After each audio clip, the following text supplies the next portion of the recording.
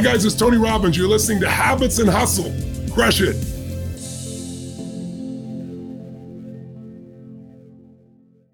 Today we have Will Cole on the podcast, who is a friend of mine and also a wonderful functional medicine doctor, and the first person to start telehealth 13 years ago. Functional medicine telehealth clinic, yeah. Before anybody else. And he now has his second book out called Gut Feelings. His first book was a New York Times bestseller. This is actually my fourth book. What? My second with Goop Press. Yeah, I go way back. Holy moly. Okay, I thought this was your second book. What were your it was other before two? we knew each other. That's why. True. Okay, what were the first two? This is like before Jennifer life. It's like Exactly. a different era. A totally different era. That's why I have no idea. And probably you don't either. No, I'm kidding. Ketotarian, actually, I think to this date sold the most. Ketotarian was the first book. And the second is The Inflammation Spectrum, which people love that book. Third was Intuitive Fasting, and now Gut Feelings is out of all my book babies. This is my favorite one. Really? Yeah. So these two, the last two were on Goop Press. Who were the other ones on? Still under Penguin Random House, okay. But under Avery. So you know how the book world works. So it's like these imprints within imprints, but there's Penguin Random House and then Avery. Now I'm with Penguin Random House, Rodale, Goop Press. Okay, so you had... Because I thought the last book before Gut Feelings, that was a New York Times bestseller. Yes, it was.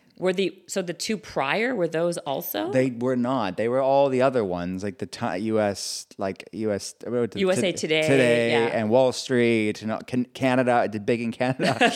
I'm Canadian. I like know that. you are. Okay, yes. Yeah, but it didn't hit the list. But you know how those things work too, because it actually sold more than the book that made the Times list. Isn't that crazy how that works? That's literally a whole other podcast. Yes. I mean, we can sit here It's all curated. day. Let's just say it's lovingly curated. Lovingly? I wouldn't use that word, but okay, we'll use that adjective because you're much more PC than I am. Subjectively curated. Subjectively curated. I love that. Yeah.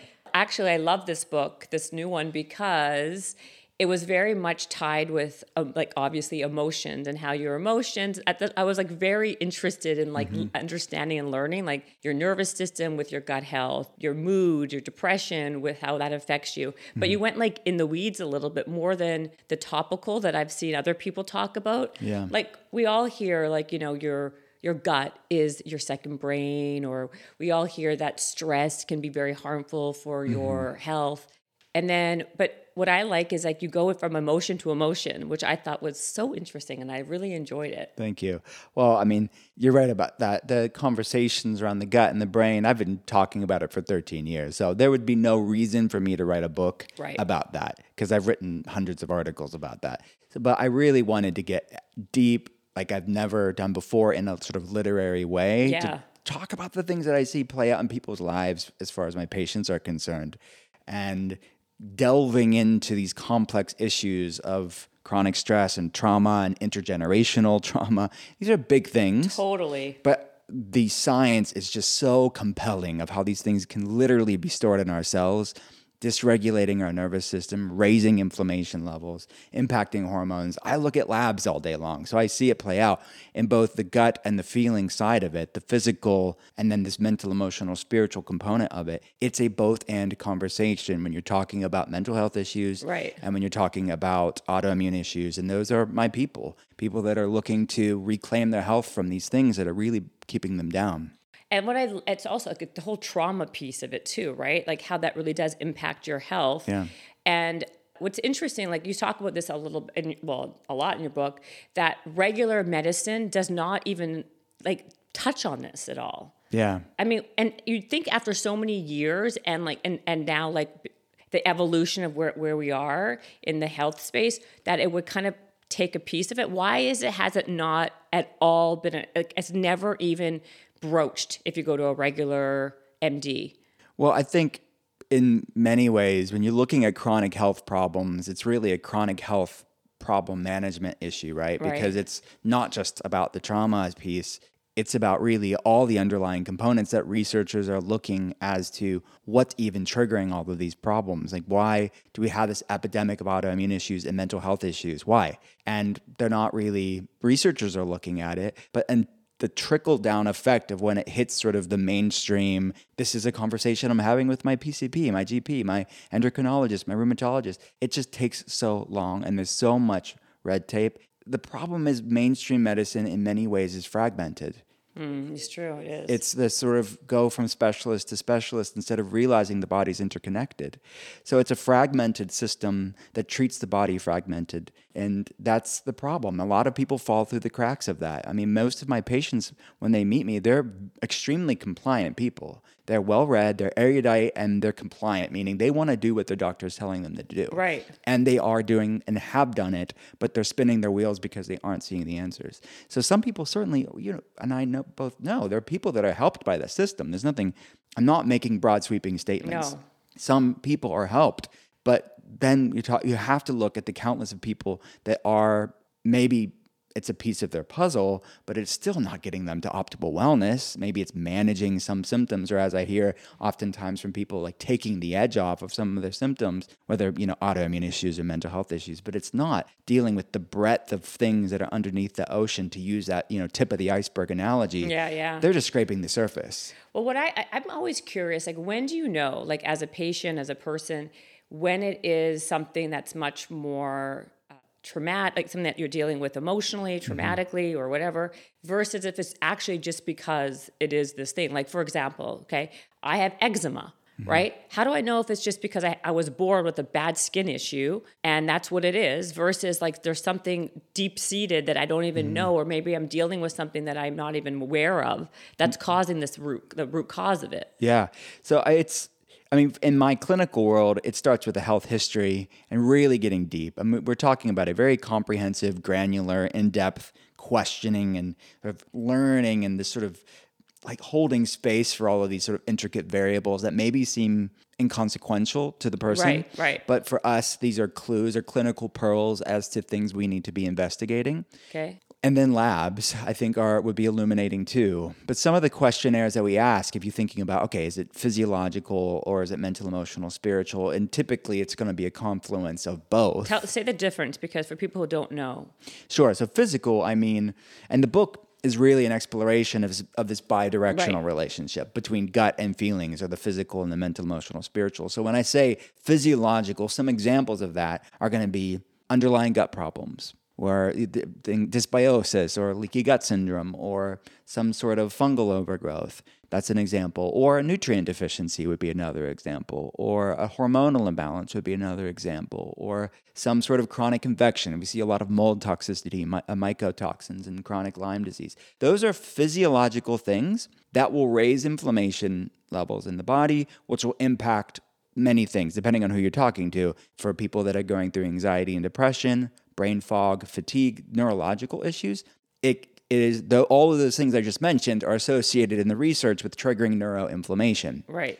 And for people with autoimmune issues, it's somewhere else. If it's autoimmune thyroid issues, it's against the thyroid, or if it's just some general metabolic issues, like I have trouble losing weight, all of those things I mentioned can impact blood sugar and your insulin resistance, which will make it really difficult to lose weight and give you a lot of blood sugar metabolism problems. That's just the physiological stuff, or the gut stuff that I talk about in the book. The feeling stuff, like chronic stress, shame, trauma, those things are just as much influencing inflammation levels in all of those areas. So it's, again, this both and conversation around these, I use as the analogy of these junk foods for the soul in some ways, like these junk foods that are metaphysical, that are impacting the physical quite profoundly. So how do you know that? It's getting to know somebody, and then for the person that's listening to this, getting to know yourself,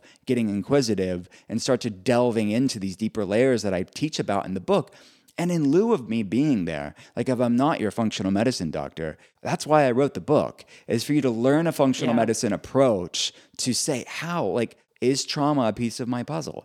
Is an underlying gut problem a piece of my puzzle? Is it a bit of both? And then they can start to learn and lean into these protocols that I've seen really be effective for people to start to untangle these quite entangled things. Well, you just said it right here. I wanted to ask you about shame because you just mentioned it. Like shame, you said, is the most damaging emotion in the world, and it can cause so many like health problems. Yeah. And like you never even think of, you can think of these other things, but so can you say two things? So what usually correlates with shame? Is there like certain illnesses or health issues that usually you feel that shame is like the root cause? So people can say, oh, maybe I'm feeling this way because, you know what I mean? To kind of for themselves to kind of not self-diagnose, but have more understanding. Yeah.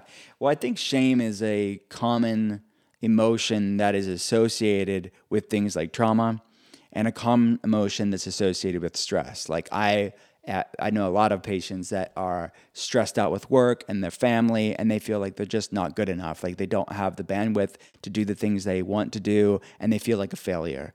And then there's a lot of health-related shame, like shame around people's bodies, around food. So what I call in the book shame-flammation is really sort of the confluence of the chronic stress and trauma piece of how it's playing out in people's lives. And they feel varying degrees of shame because of the sort of, it's the aspect of the autonomic nervous system being overactive for too long. That sympathetic fight or flight, stressed, inflamed state is just always going in perpetuity to varying degrees for people. That's the problem. So how people can know about it, it's just, I think, being more mindful and looking at how you feel. I think some people just are on autopilot so much of their life. They know their health could be better, or they know their health is really in the gutter, but they're always, our culture distraction so embedded in our culture.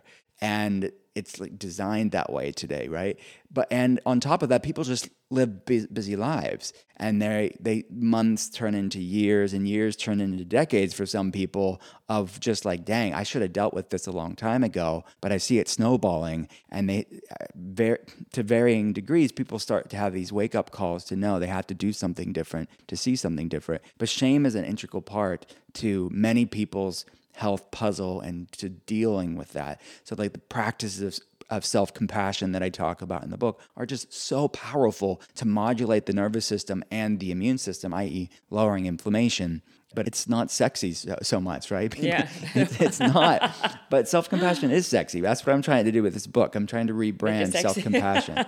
To make it sexy. Yes, that's right. I love it. Okay, what is the definition of shameflation? Shameflation? Shame-flammation. Shame-flammation. I'm amalgamating shame and inflammation. And inflammation together. Yeah. But you're not the only person when they first see that made up word that I made up. They're like, what does this even mean? I had to read it like 100 times. I'm like, shame. I have it written down as shameflation, but how do you say it? Shame-flammation. Shame-flammation. Okay, that's hilarious because it's a great name though. So that is basically what is really a lot of times sabotaging our overall health, right?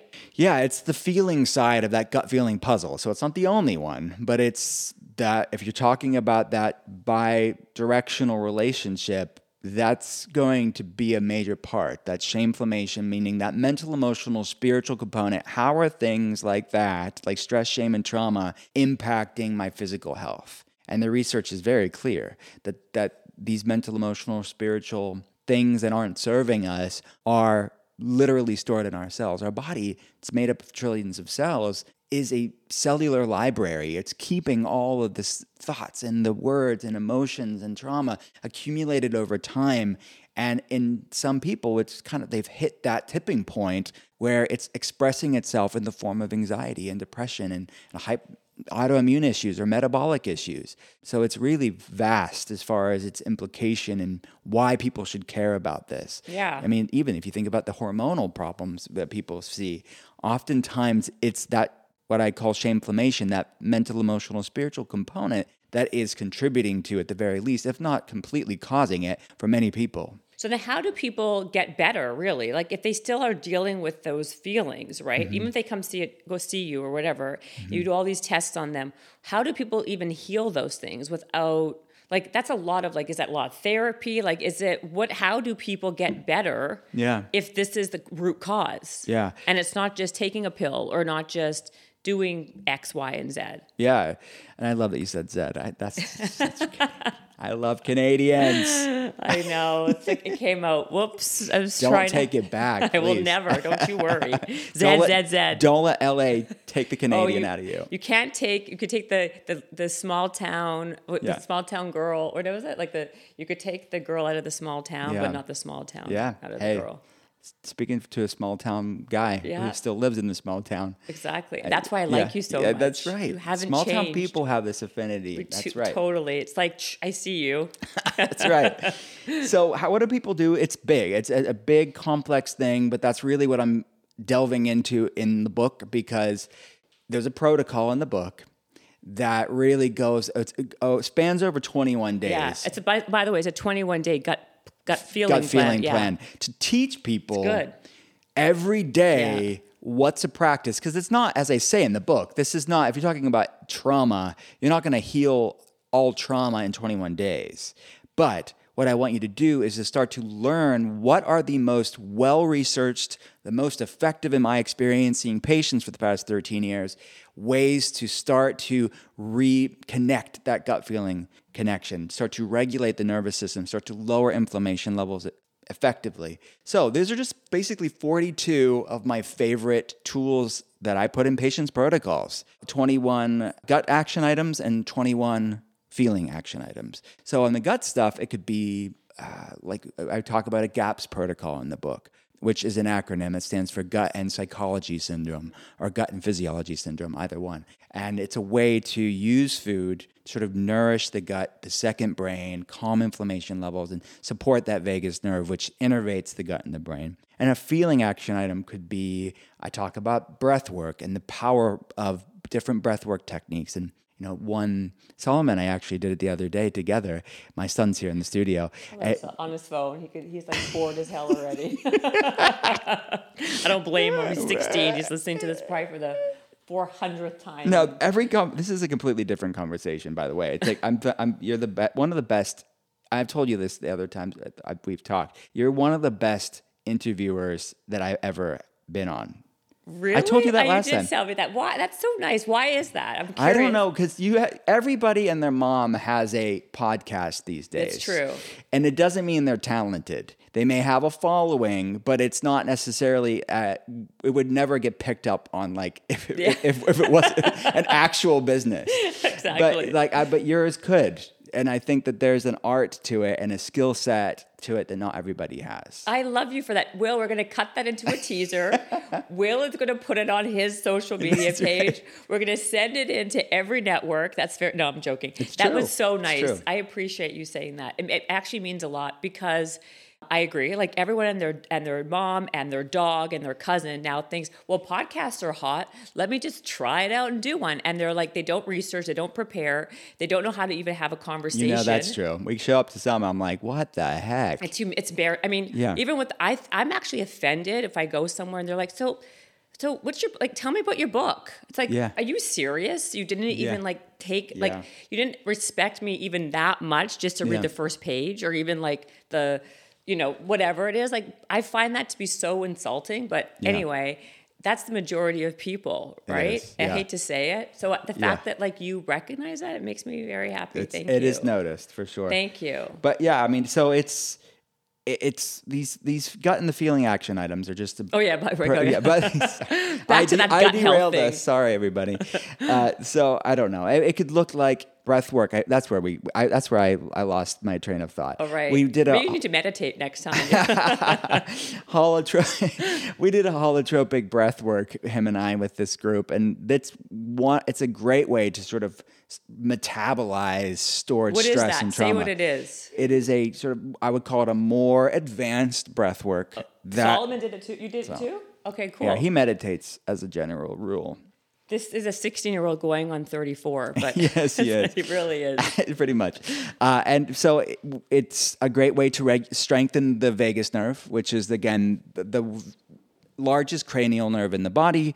And it's really one of the main governors or components to the parasympathetic aspect of our nervous system. Well, tell people, because I know you say it like everyone knows, and I understand this, but for people who are listening, because you talk about this a lot in the book, the vagus, you call it even the vagal tone. What is vagal it? Tone, yeah. Yeah. explain all this and how it all connects together. So breath work and just like basically all 42 of these tools that I talk about in the book are all meant to support the parasympathetic nervous system. And part of that is improving vagal tone. So the vagus nerve, longest cranial nerve in the body, comes from the word which translates to wandering or wanderer. So sort of this long nerve that's connecting the gut and the brain. And we mentioned this, like we're assuming that people know, but like the gut and brain are formed from the same fetal tissue. So when babies are growing in their mother's womb, they're formed from that same fetal tissue, and they're linked for the rest of our life through what's known as the gut-brain axis in the research. Well, the gut-brain axis is in part what they're talking about there is the vagus nerve. Right, okay. So most people, when you're talking about the autonomic nervous system, and I mentioned the parasympathetic vagus nerve, rest, digest, hormone balanced, calm. The sympathetic, the fight or flight stressed aspect of the autonomic nervous system is overactive, i.e. inflammation, mental health issues, autoimmune issues.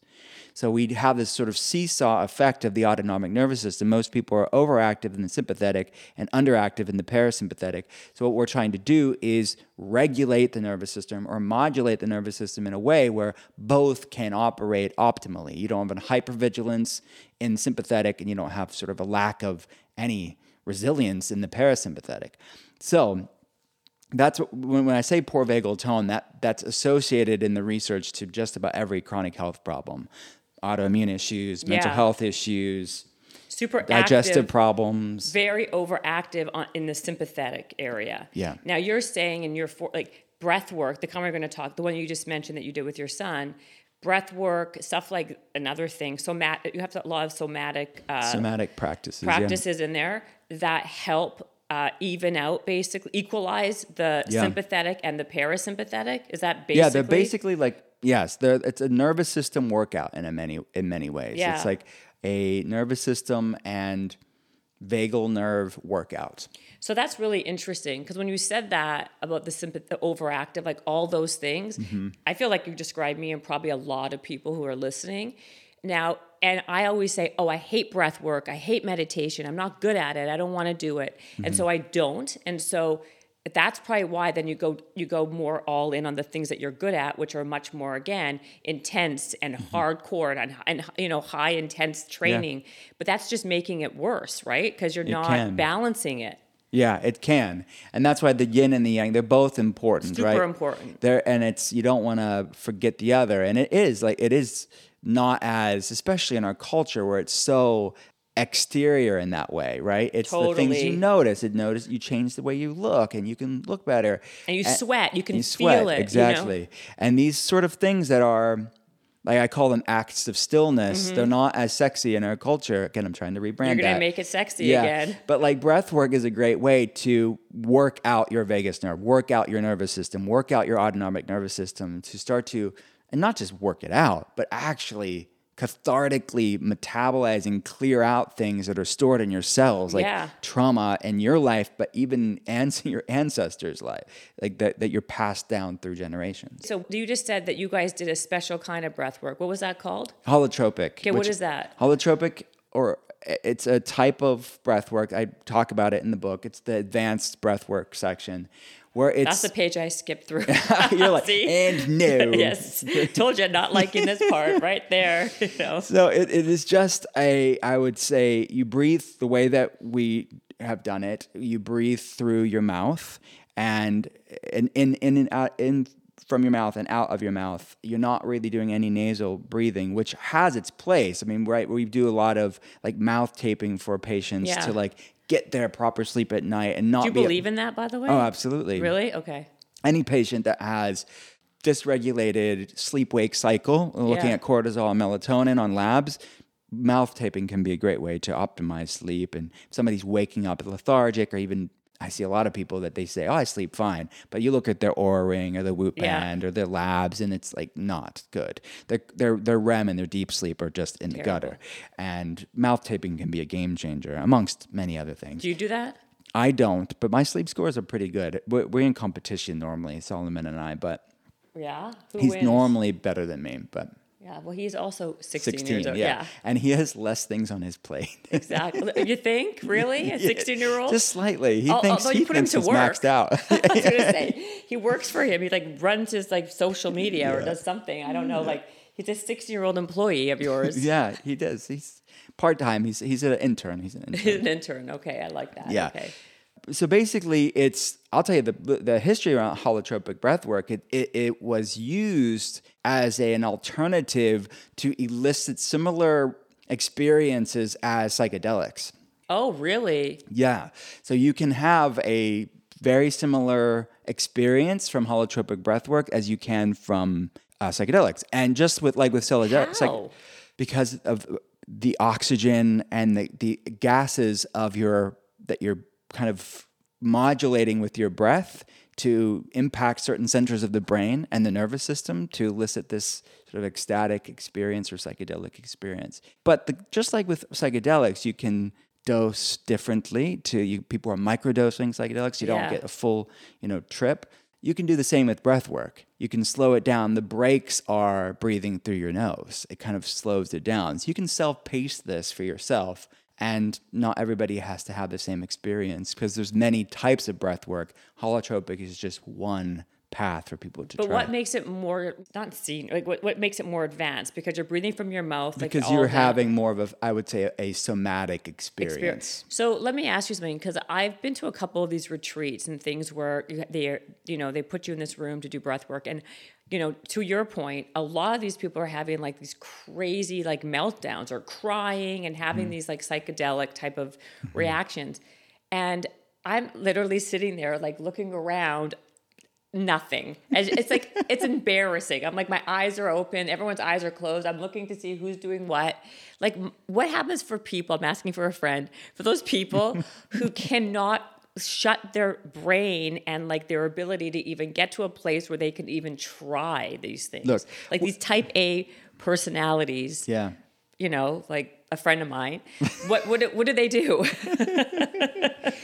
Well, tell your friend.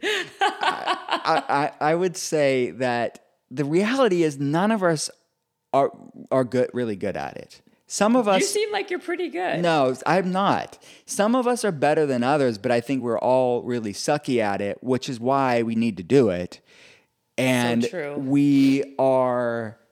That's why they call it a practice, right? Right. And it's like if we went to the gym and I went to the gym one time and I'm like, I'm not good at it. I've never been to the gym before. And I'm like, the gym's not for me. It's like, well, no, it's like I just suck at working out and I have some weak biceps and I need to strengthen it. And that's what we're doing with breath work and meditation is strengthening that mindfulness muscle. And the people that typically say that, which I would say, your friend is saying that right now, typically are the ones that need to do it the most. 100%. Yeah. I totally agree with, and that's why my friend tries it all the time. Goes to these things and tries meditation and tries all these other practices like the breath work that you're mentioning, and eyes wide open, not able to even like concentrate for 3 seconds enough to even like do it, for a time where they can get potentially even a little better. And here's the deal with this is that our mind, that sort of perfectionist, like type A mind that you mentioned that we all have to varying degrees, we see that as failure or I'm not doing it right. That's shame. Right, that's shame. But really realize that we can actually use that distraction thoughts as a meditation too. And like the analogy that's used is like seeing and ultimately realizing that we aren't our thoughts and emotions. We are the observing presence of them. And you start to be that awareness around the thoughts and see them passing by. Like the analogy that I use, the book that many meditation speakers talk about is like seeing your thoughts as clouds that pass by. And see yourself and realize, oh, wow, I'm this vast sky, not the clouds. Then you have a bit of a humor and lightness and grace to the whole process. Yeah, exactly. And realize, okay, this is just where I'm at right now. And it's going to be sort of these rapid torrent of thoughts as we are beginners in these practices, but then can start to strengthen that resilience around meditation. More from our guest, but first a few words from our sponsor. So if you guys are looking for a side hustle or an easy way to make some money online, have I got the idea for you. The company is called Hostinger, and it's incredible. You can literally create and launch a website or online shop in minutes without any technical or design skills. It's an all-in-one website builder, domain hosting, and professional email provider. And it is so ridiculously easy to use. You can launch a WordPress website in one click or use Hostinger's drag and drop website builder. And you have over 150 beautiful and fully customizable templates for e-commerce, blogs, portfolios, landing pages, and so much more. And you can create a logo in seconds using Hostinger's AI logo maker powered by ChatGPT. Go to hostinger.com/habits to get a huge discount off your website and hosting plan, plus 2 additional months for free. Use promo code HABITS for an extra 10% off. Again, that's hostinger.com/habits and promo code HABITS. And you can find the link and promo code in today's episode description. So what other practices, you talk about the 42, that people can do in the 21-day plan to help heal themselves? Yeah. So on the feeling stuff, if we're talking about that, different meditation, like beyond breath work, like body scans and present moment awareness and mindfulness meditations, mantra meditations, like loving kindness meditations. You believe in the mantras? Yeah, absolutely. Okay. I don't want to say believe, but I think that there's some compelling science, and I think it could be a good entry point for people that it resonates with. Gotcha. So when I talk about these 42 things, I'm not saying everybody has to do these 42 things all the time. That's right. not it. But I want you to explore and experiment, because again, I'm not there as your functional medicine doctor. I mean, many of my patients will read the book too. Hopefully all of them will. Yeah. But ultimately it's going to be for the person, the reader, to say what resonates with me, what really like, oh yeah, I'm going to try that. And when to that meditation's not for me sort of thing that your friend keeps saying. Yeah, my friend's so close-minded. I mean, you know what? We need to talk to her. I know. Look at her to call you. Yeah, I will set up a consult, telehealth consult. But the reality is that maybe that type of meditation isn't for you, right? Maybe it's like not resonating with you. Like the best type of meditation is the one that you can stay consistent with and you are excited about, or at least able to keep trying. Well, you even say it in the book, what I always say too, which is why I laughed, is that like if you hate doing something, then don't do it. Like do something different. You know what I mean? Like that's also a source of like a lot of angst and not good on the emotional side, right? No. When you're forcing yourself to like do something because you think you should all the time is pretty much like bad for your health overall. Yeah, right? Stressing about meditation, stressing about healthy foods isn't good for your health. That's all shame-flammation that I'm trying to like undo. For you. Well, it's funny because even like we were saying earlier about the sleep trackers with like Aura and Whoop and all these things, like I feel, and tell me what you think, that with like all what's happening with technology, like we're like gamifying all these things for our health to like biohack ourselves to live to 180. Now, isn't that in itself just super stressful? For the average person, yes, it is. I would agree with that wholeheartedly. For many of our patients, we have them do it for specific periods of time. Right. If they have a health issue. So we're not just looking for problems just to like find them or like obsess about something just for the sake of it.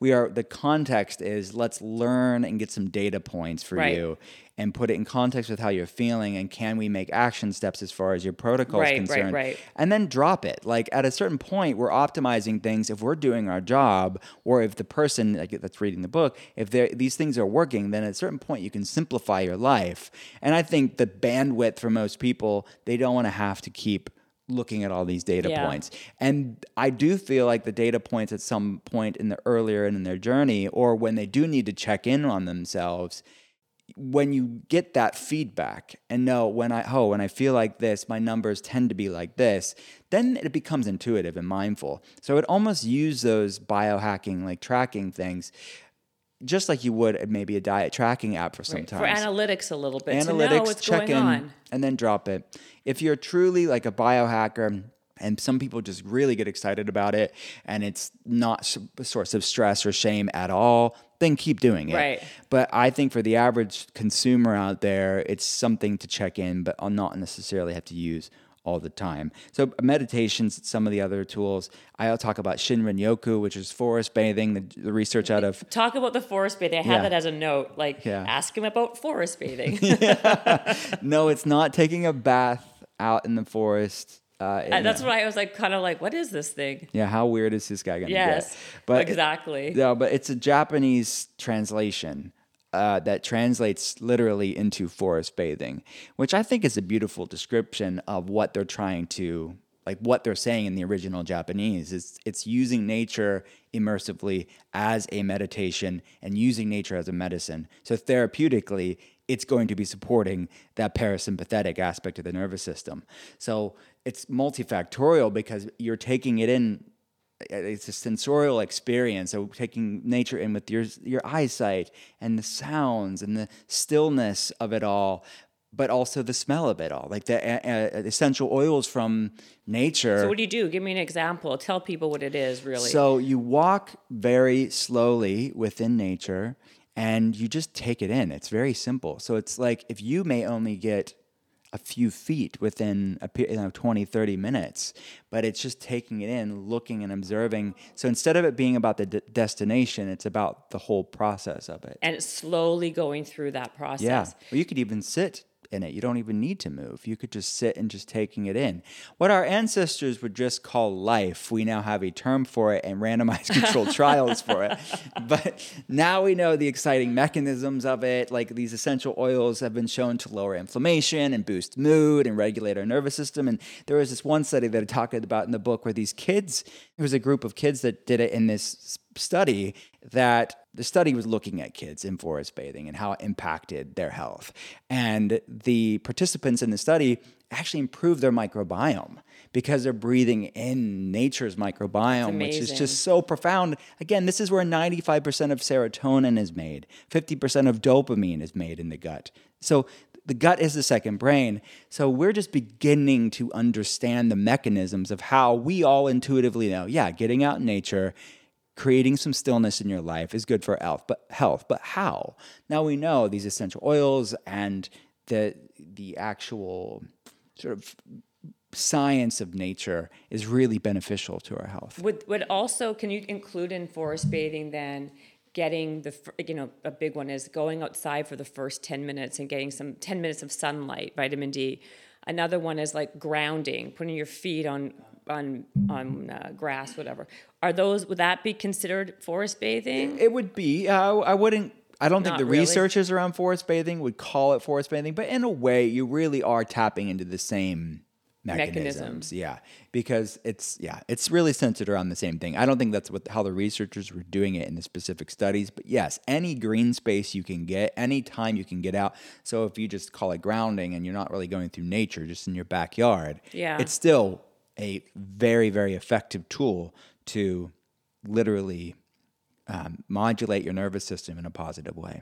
Okay, so can you tell me a few of the biggest gut issues that people come to you for? The top three. So, leaky gut syndrome is ubiquitous. To varying degrees. It's really a common thing, but not a normal thing within the modern human experience. Well, what are the symptoms? Like maybe someone has it and they don't even know it's called leaky gut. And most people don't even know. Because you don't necessarily have to have extreme digestive symptoms to have underlying gut components to it. So they may be going to the bathroom just fine, right? But it's the systemic inflammatory component that's impacting it. Got it. So mental health issues, if you look at the epidemic of what's going on there, anxiety, depression is the leading cause of disability worldwide. I know. It's like, I think 40 million Americans have anxiety, and that's just the diagnosable ones, let alone the spectrum of mental health issues that we face as a society, of this sort of background anxiety, this sort of low-grade, wired and tired feeling that many people have.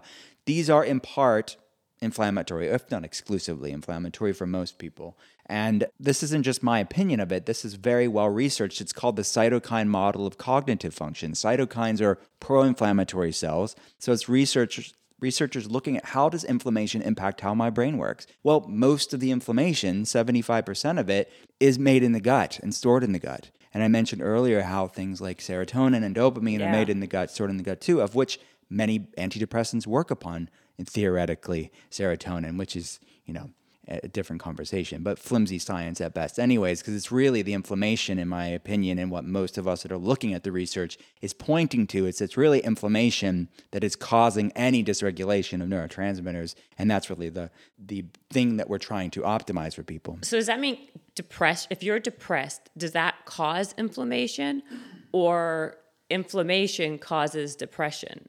It's both for people, right? And that's sort of the bidirectional aspect of it, right?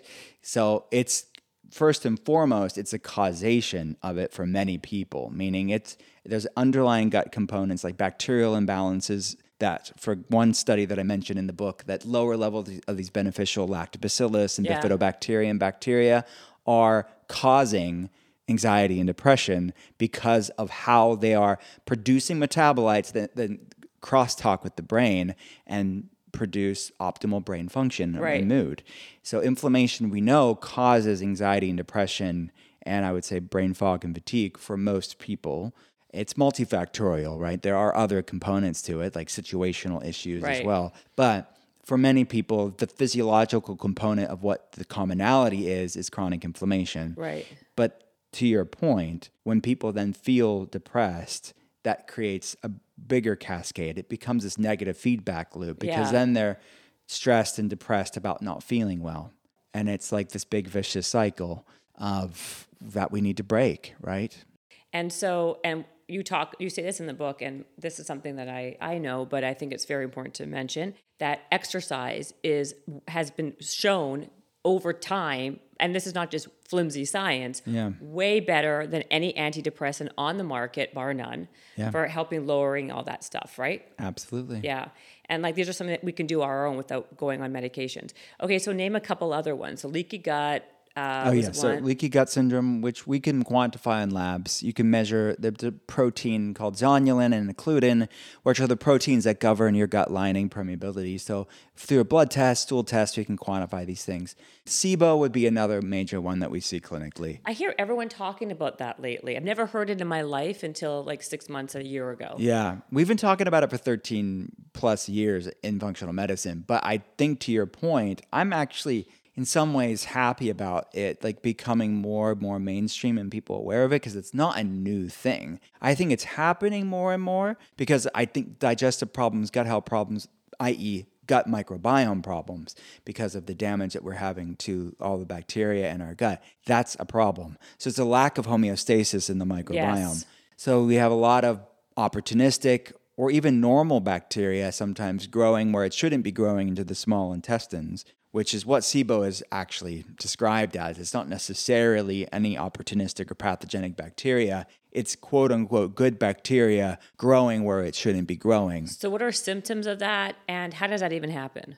SIBO is the underlying cause of most IBS cases. Okay. At least a big chunk of them. I think it's 40 to 60%. Oh, wow. So it's the vast majority of people that have irritable bowel syndrome, the underlying cause of that is SIBO, small intestinal bacterial overgrowth. So it's kind of like weeds overgrowing in this gut garden where there's nothing wrong with the weeds, they're part of nature, but you don't want them overgrowing and taking over the garden. And that's the analogy that's used with SIBO. So it's described, it could just look like IBS. It's also an underlying cause for many people's acid reflux, indigestion, GERD.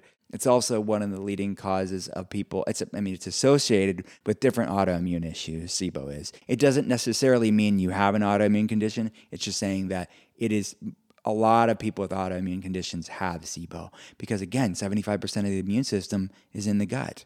And some researchers are even postulating that SIBO may have an autoimmune component in and of itself. Could SIBO be an actual GI inflammatory problem that's actually an autoimmune condition in and of itself? That's sort of early stuff. But we know very clear that if nothing else, it's associated with many different autoimmune issues. But it could look like someone may not even identify as having, IBS, but it could be uncomfortable bloating. That's a very common one. Women will say, I feel 9 months pregnant, but I'm not even pregnant. Right. Right. It could be from SIBO? That could be from SIBO. And most of the time it is. Not from leaky gut. Well, here's the thing, is that you can have leaky gut syndrome and SIBO. It doesn't have to be one or the other. Most people with SIBO, I would assume, have leaky gut syndrome. But not everybody with leaky gut syndrome has SIBO. Oh God, this is so complicated. You need like a textbook to like refer back to. Maybe that will be my 5th book. I was going to say, like, please, because this is like, honestly, I need like notes taking for like this, because it's so much information. The body, like, you know what I mean? Like, it's not, one doesn't necessarily mean the other, and this one doesn't. There's so many like intricate details. It is. And what's the third? And the other thing I was going to say is, doing these 42 things that you talk about, could it help cure like these other things? Oh, yeah. By doing like the breath work. I'm going to get into the other stuff soon, right after this question about food things, because I think that's important too. But could, by them doing this 21-day gut feeling plan, help the leaky gut, the SIBO? What's the third one you said? Well, I mean, there's so many, right? I mean, there's so many. If we could say, one that comes to mind would be Candida overgrowth, or if you could call it SIFO, as is the acronym, it's small intestinal fungal overgrowth. So it's just as someone can have bacterial overgrowth, they can have fungal overgrowth as well. Candida, nothing wrong with Candida albicans or any other types of Candida, but it's part of the human mycobiome, MYCO biome. It's all the beneficial yeast and fungus. Again, nothing inherently wrong with it. It's the overgrowth of it that's the problem. So then, okay, what is with all this? Like everyone's like probiotic. If you take a probiotic, or anyone takes it, is it beneficial? Can it help with a lot of these issues? It can. You have to be judicious with probiotics, right? Because there's so much information out there on probiotics. So much. It's so confusing. I'm so confused. I know, and it's the wild west for many people, because it is like this. It's so many brands doing so many things. And they all say that they're the ones that are the most special, that the ones that are most effective. How do you know that they're like, we have a special strain? No, we have a special strain. Yeah. We don't need to refrigerate ours because we're so much better than the other one. Like, and then we also have a prebiotic. I'm like, okay, I'm so confused. I'll just have Candida and live with it, because it's so confusing. Yeah, and look, some people don't even need to go and buy a probiotic. Some people can just maybe start judiciously with like some fermented foods and try that. Like do kimchi or... How does that help? What does that do? It's the same thing. It's probiotics. You're getting beneficial bacteria in food form to support gut health, because it basically... We think of probiotics or probiotic-rich foods like kimchi or kefirs or sauerkraut or kombuchas as like grass seed. They're not like that as much as influencers of the economy of the microbiome. They basically encourage other bacteria to grow, basically creating a more hospitable environment. But then if they're growing and we already have overgrowth, don't you get more overgrowth? So that's why you have to be judicious with the SIBO component. So people that have SIBO, to getting a lot of fiber, like especially fermentable fibers and probiotics, it can work, but you have to be judicious. So there are certain colonies that tend to be more tolerated to people that have SIBO. We tend to go more towards the spore-based probiotics that just are less reactive and actually act in many ways as antibiotics, because probiotics are sort of, if it's agreeing with your body, they are regulators of the microbiome. So they actually will help to modulate some of these opportunistic and pathogenic bacteria. My advice for people that have SIBO, start off low and slow, test these things out. Obviously, when you have a functional medicine doctor, these things can be, the guesswork can be taken out of it. So what would you recommend in terms of you don't have a probiotic? We you do. should, by the way. Oh, you do? We do, yeah. Again, you never supplements, promote it. I know, I don't. I'm a horrible businessman when it comes to supplements. I mean, it's actually endearing, because then you're not like plugging like just like a product. Yeah. But I mean, I was going to say, if anyone should have one, it should be you. Yeah. So, we do have it. It's part of the collection. We have 9. The reason why we released it is because, and this was years ago, but people asked us, okay, I don't have a functional medicine doctor. What are the core things that you see on labs to be beneficial? Yes. So that's why we released it. It's just, we don't really market it. It's just there for people. What are the core things? It is a probiotic. It's a multi-strand blend of lactobacillus and bifidobacterium, which are really well tolerated and can really help people that have digestive problems. Okay. And there's the magnesium. Okay. Magnesium deficiency is so common. I was going to ask you about that. I want to ask you about that. And you said, and also digestive enzymes. Yeah. Digestive Write that enzymes. down. Digestive enzymes are not in the collection, because I wouldn't say everybody needs them. But who does go on them then? people that have hypochlorhydria or decreased hydrochloric acid, which a lot of people with SIBO have that. It's basically lower HCl production. It's causing putrefaction of things like proteins, In English, please. Malabsorption. Their body's not breaking down protein, especially people that have been vegan or vegetarian for many years, and some people that are just regular omnivores that are not breaking down protein. And then they think, okay, meat isn't for me, but it's really your low HCl production because of your bacterial overgrowth. So digestive enzymes can be used, in my opinion, temporarily while we actually get your gut to do its job in the first place. Because there's a lot of, what is it called when somebody is not, their body is not absorbing the nutrients of the food? What's that? Malabsorption or maldigestion. Okay, so that's when you should take this digestive Yeah, enzyme. and you don't have to be overtly an extreme malabsorption, like malnourished person to benefit from it, but it exists on a spectrum. You could have functional malabsorption issues, and we quantify these things on labs. But if people see undigested food in their stool, if they feel like bloating, then yes, digestive enzymes can be a tool for them. And that's going to be things like lipase and protease and amylase and breaking down proteins, fats, and carbs. Perfect. Okay, so in your 9, there's magnesium, you said, because people have magnesium, methylated B vitamins are in there. I mean, that's very, very important for people to either get it from food at the very least, but supplementation can help many of us. Wait a minute, you said something about magnesium. I just remembered something I wanted to ask you. There's 2 different things. There's magnesium and there's another magnesium that people talk about. There's actually many types of subtypes of magnesium. Magnesium threonate is a blend of different magnesiums, which helps with bioavailability. Okay. So magnesium glycinate, magnesium threonate, there's magnesium oxide, there's tons of magnesiums. But they all have their own strong suits as far as how the body utilizes them and the bioavailability of them. So the body doesn't store much magnesium. So taking it every day can be beneficial. And it's really important for our parasympathetic nervous system and our digestion. So then the magnesium glycinate, do you know what that is? Of course you do. When do you take, what is that then and why? That's in the blend that I mentioned too. So it's magnesium glycinate or glycinate, it is well tolerated. I'd say it's well tolerated. And it's the one probably talked about the most. Yeah. There's the magnesium, I forget the one that's in the natural calm. It's magnesium citrate, Magnesium citrate or citrate. That's the most common one. Yeah, probably because everyone's buying that one product. And it does increase GI motility. So if people have a little bit sluggish bowels, I see people doing that. But look, again, my job would be why do you have the sluggish GI motility in the first place? Right. Magnesium deficiency could be a part of that. But the problem is those magnesiums that increase the bowel movements, like magnesium citrate, they tend to not be as well stored in the body. So I have patients that meet me for the first time and they've been taking magnesium citrate for years and their magnesium's still low. So you need different compounds of them, in my opinion, for most people to get actually the magnesium RBC, a biomarker that we run via blood, to actually be optimal, i.e. your body having it in the cells to help your nervous system out. So in the 9, does that mean that people should be taking it every day? Just a plain magnesium. Yeah, I would say most people. Yeah, if I look at the ubiquity of magnesium deficiency, it's almost everybody. Okay.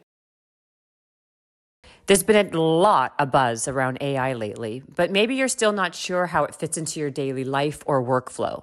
Well, Notion has just launched a new incredible tool, Notion AI, and it's fully integrated into Notion, so it has the context of everything you're already working on. Notion AI helps you work faster, write better, think bigger, doing tasks that normally take you hours in just seconds.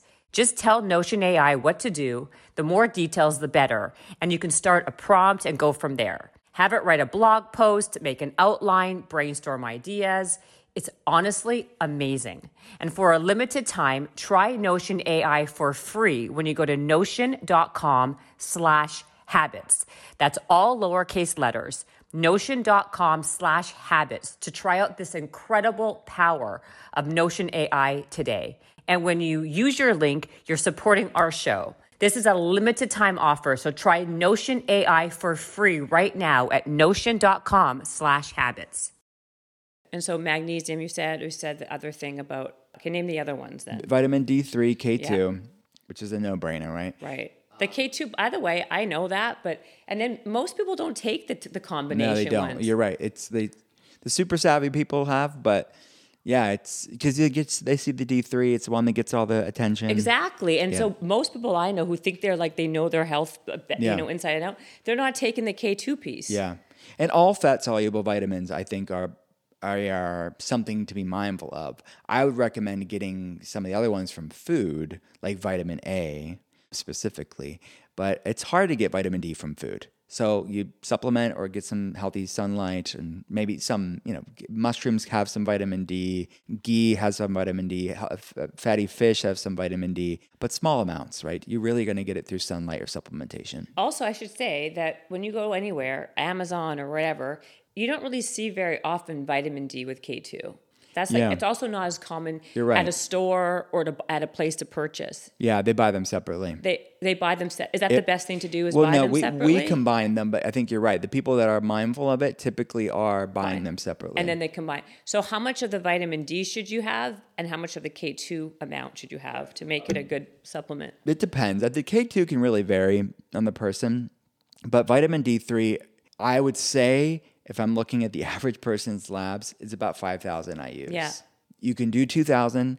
And what I would say is this. If you're going to take 5,000 IUs, I would get your levels tested pretty periodically, about every 6 months or so, because you may not have to be on 5,000 IUs forever and ever. It's so funny you just said that, because I have friends who, it's not like less is more, it's more is more and better is more, are taking 20,000, 10,000.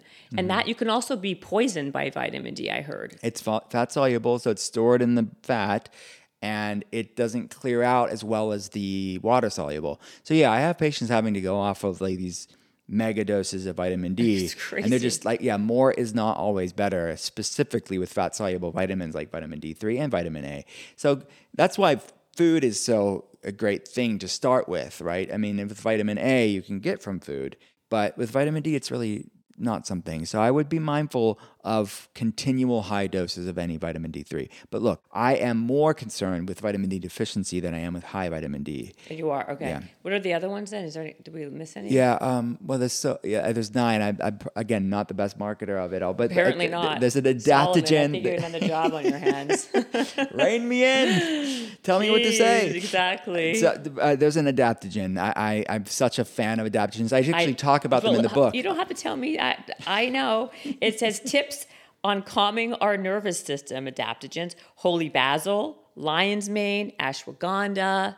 Which is why I put it in one of the 9 in the collection too, because it's a blend of adaptogens that helps to modulate our parasympathetic nervous system. Mainly, this one is modulating the body's stress response, which in turn supports the parasympathetic nervous system. So it's supporting the hypothalamic pituitary adrenal axis, or the brain adrenal stress response, which is the main hormonal stress response that we see. Oh my gosh. So adaptogens are throughout gut feelings because it's something that I've used in patients' protocols. So of course I'm going to talk about it. So ashwagandha as a supplement, is it something we could take every day to help calm our nervous system? Yeah, it's not necessary to take every day for everybody, but yes, if someone's going through a stressful time in their life, or they're just normally anxious, more prone to anxiety, because some people do have different methylation gene variants that we quantify on labs that make them they're more prone to that sort of anxiety or stress response, and it helps. Yeah. Really? You can take breaks off of it and go back to it. It's not something you have to. It's not like someone has an adaptogen deficiency like vitamin B or vitamin D, but it's an herbal tool to support the nervous system and the endocrine system. And I thought lion's mane was great for your focus and brain. It is. Yeah. So it's a medicinal mushroom, which has some adaptogenic properties because the brain is what's modulating the endocrine system, right? So it's actually improving nerve growth factors of the brain. It has been shown to improve neuroplasticity, actually helping the brain make new neurons. Oh, wow. Yeah. So it's not just shaving a mane off of a lion, and it is a mushroom.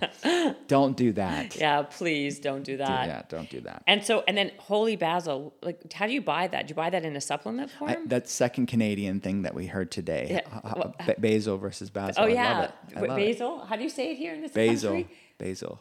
Well, you say basil or basil? I say basil. I say basil. But you say basil. Yeah. Tomato. Z and Z. Exactly. Yeah. Oh, I love them. So cute. And aluminium and aluminum. That's right. my God. I have Canadian family. So okay, we how know about what's what do you up. say about the sink? I say garbage disposal. We'd say garbage disposal. No, I'm not saying that. Garburator. I say garburator. Garburator. I never heard that one Yeah. before. Wow. Garburator. You don't say that there. Garburator? Yeah. No. It sounds so like 1950s, like Jetsons. I'm 140.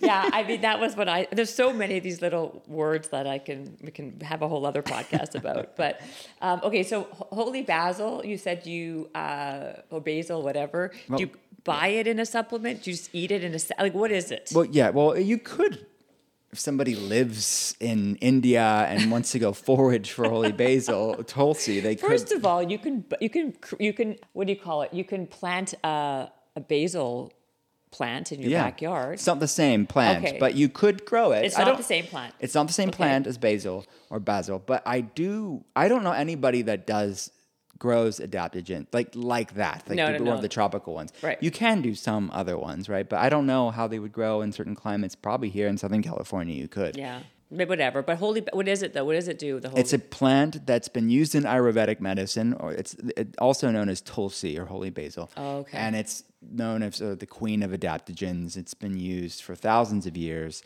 in traditional Indian medicine to support stress and your body's resilience. So it supports that circadian rhythm between the brain and adrenal glands, similar to ashwagandha, which most people have heard about ashwagandha, which has also been used in Ayurvedic medicine for a long time.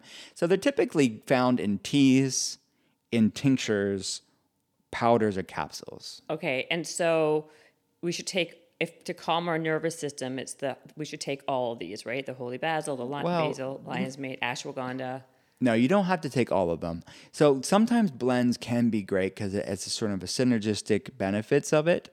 And there's a lot of sort of curation, and that's sort of the art and science of herbalism and what I do in functional medicine. But look, I think there's some merit to saying, if we want to keep things simple, if the study was done on X amount of milligrams of whatever adaptogen we're talking about, let's just try one and see how we feel. How it works. So you don't have to have all of them because they all in some ways are really doing similar things. Some have some hallmark things, like you mentioned, lion's mane. Some of these medicinal mushrooms have some extra neuroprotective benefits that haven't really been researched in the other herbs, but they all have their strong suits, I guess is what I'm trying to say. Got it. And then one thing you talked about the book, and I find this to be very interesting because I think this is what happened to me, is that you shouldn't be eating the same food all the time. You should have variety. So, like, for example, I've been eating like eggs for breakfast for like 20 years, right? And I think I became allergic to it, where now when I went and got my test done, it was basically saying I'm highly, highly allergic. I should never eat another egg again. And that could be the reason why I have so many of these like skin, like eczema and stuff like that.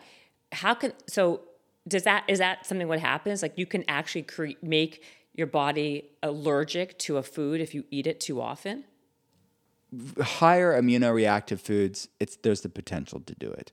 And eggs, the albumin in the egg whites does have the potential to do that. I'm saying that in the book mainly from a microbiome diversity standpoint. Oh, okay, not for we can talk about that because it's important. But I just wanted to have someone have a diverse microbiome, and the different foods that they eat, the more diverse your microbiome is going to be, which is associated with longer, healthier life, less inflammation, better brain health. Right.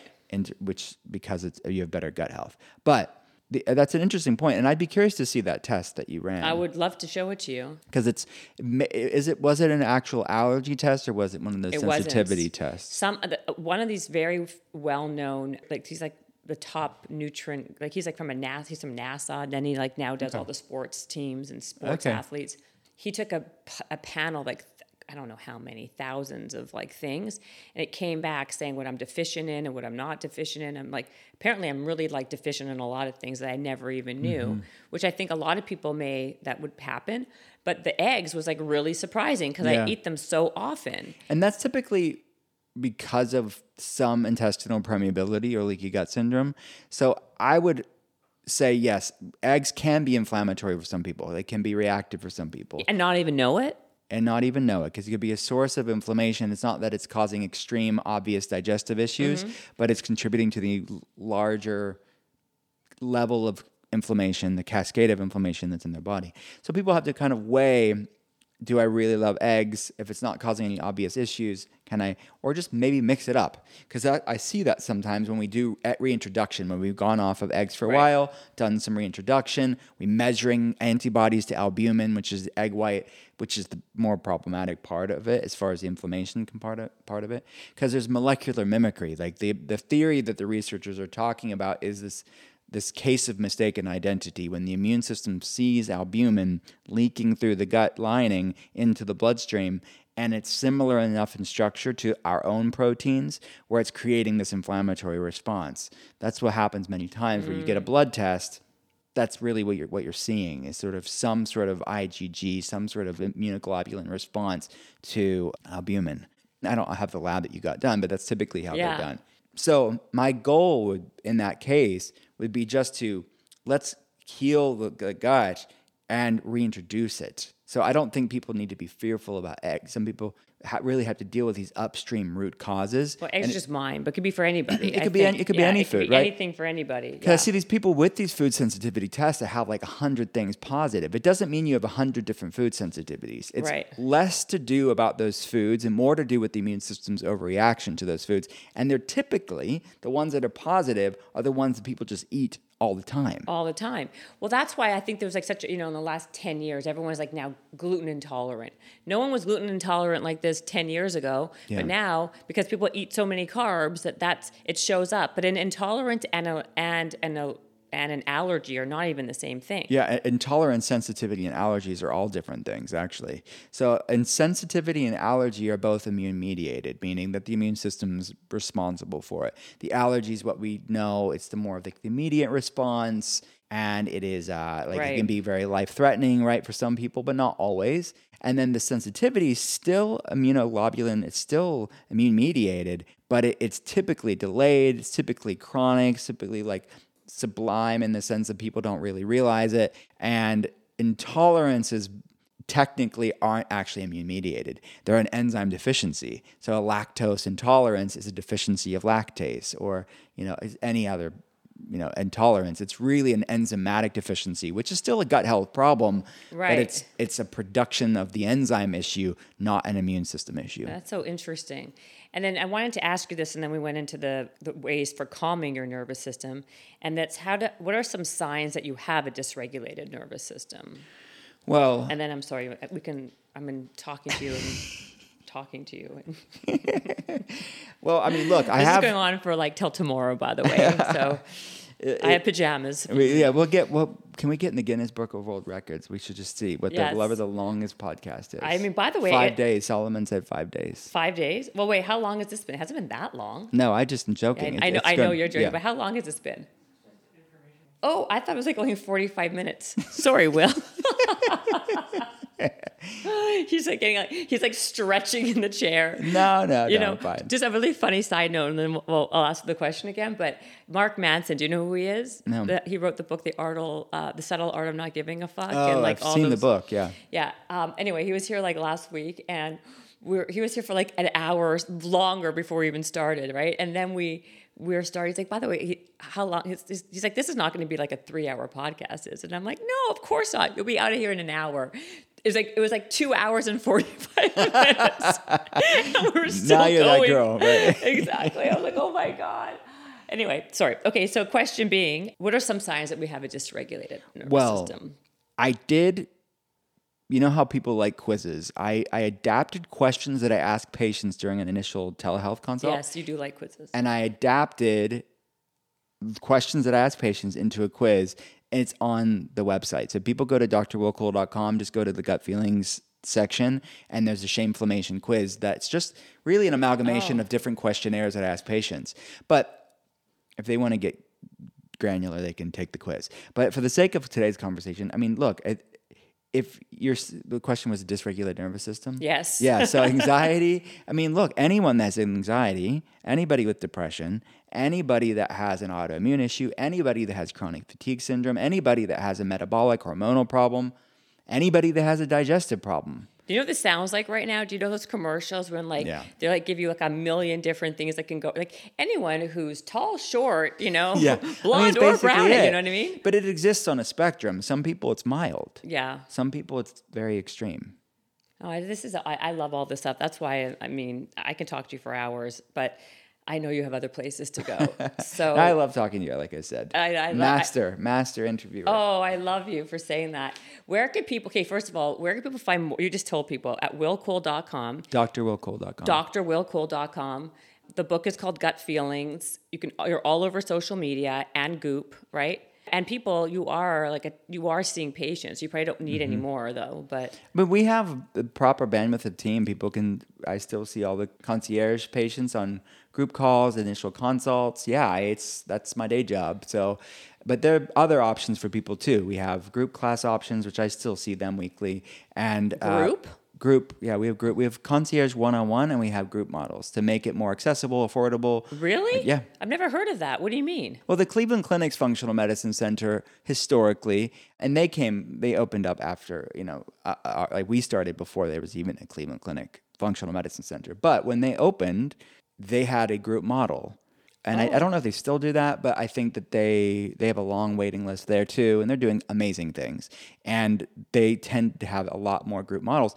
And that's something that I always knew, okay, this is one path for many people to further democratize this and get people access to it, to lower the costs for it. Wow. So they still have their individual health coaches, but there's a lot of the group things with me are via group. A lot of the sessions with me. How does it work? Like there's more than there's 10 people on a screen? There's lots of people. Like how many? Right now we have in just the group model alone about 250 people.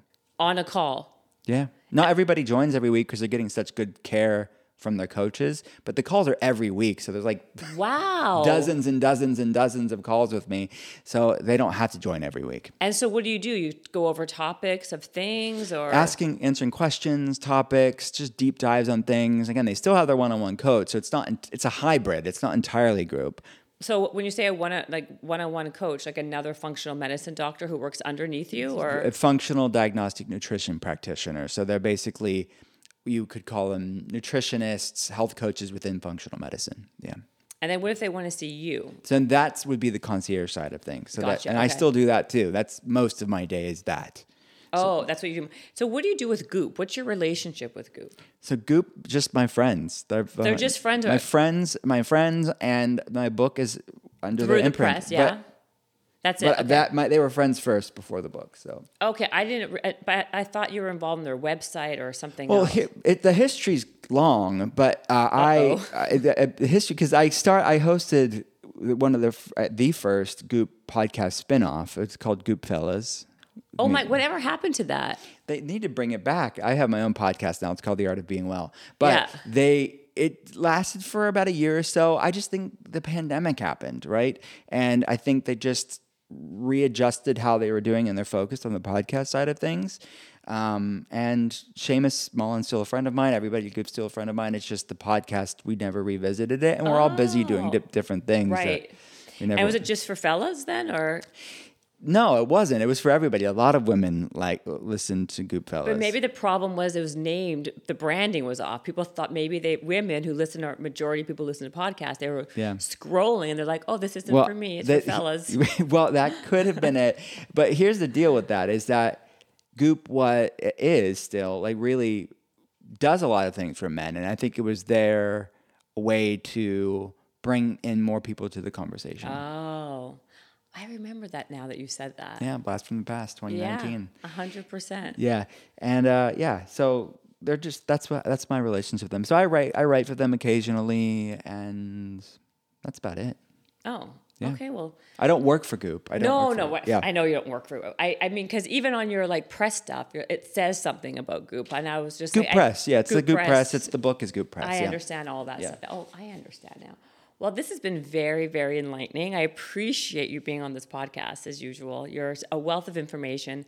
I have a million more questions, but you can just come on again next time. Thank you so much. Yeah, this is amazing. Thank you, Will. Thank you. Bye. This episode is brought to you by the Yap Media Podcast Network. I'm Hala Taha, CEO of the award-winning digital media empire, Yap Media, and host of Yap Young and Profiting Podcast, a #1 entrepreneurship and self-improvement podcast where you can listen, learn, and profit. On Young and Profiting Podcast, I interview the brightest minds in the world, and I turn their wisdom into actionable advice that you can use in your daily life. Each week, we dive into a new topic like the art of side hustles, how to level up your influence and persuasion, and goal setting. I interview A-list guests on Young and Profiting. I've got the best guests, like the world's #1 negotiation expert, Chris Voss, Shark Damon John, serial entrepreneurs Alex and Layla Hermosi, and even movie stars like Matthew McConaughey. There's absolutely no fluff on my podcast, and that's on purpose. Every episode is jam-packed with advice that's going to push your life forward. I do my research, I get straight to the point, and I take things really seriously, which is why I'm known as the podcast princess and how I became one of the top podcasters in the world in less than 5 years. Young and Profiting Podcast is for all ages. Don't let the name fool you. It's an advanced show. As long as you want to learn and level up, you will be forever young. So join Podcast Royalty and subscribe to Young and Profiting Podcast, or YAP, like it's often called by my YAP fam, on Apple, Spotify, CastBox, or wherever you listen to your podcasts.